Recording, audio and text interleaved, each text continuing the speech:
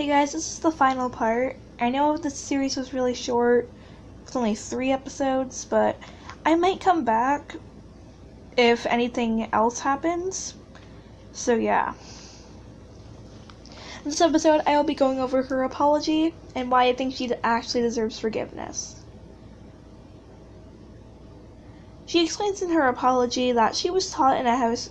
She lives in a household that believes that all same-sex couples should burn in hell.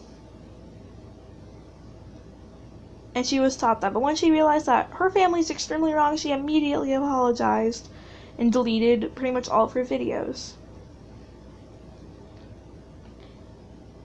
She has apologized for everything that she has done. She feels bad for it.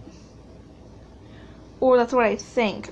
Of course, it can't be official, right?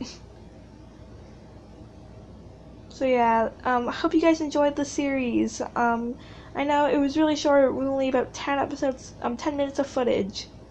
But yeah, okay, my next podcast I will be going over Zoe the Gotcha Queen, a really extremely controversial one. So if you like this one, you're gonna like that one. And that one's gonna have a lot more juicier content than this one did. So yeah. Bye!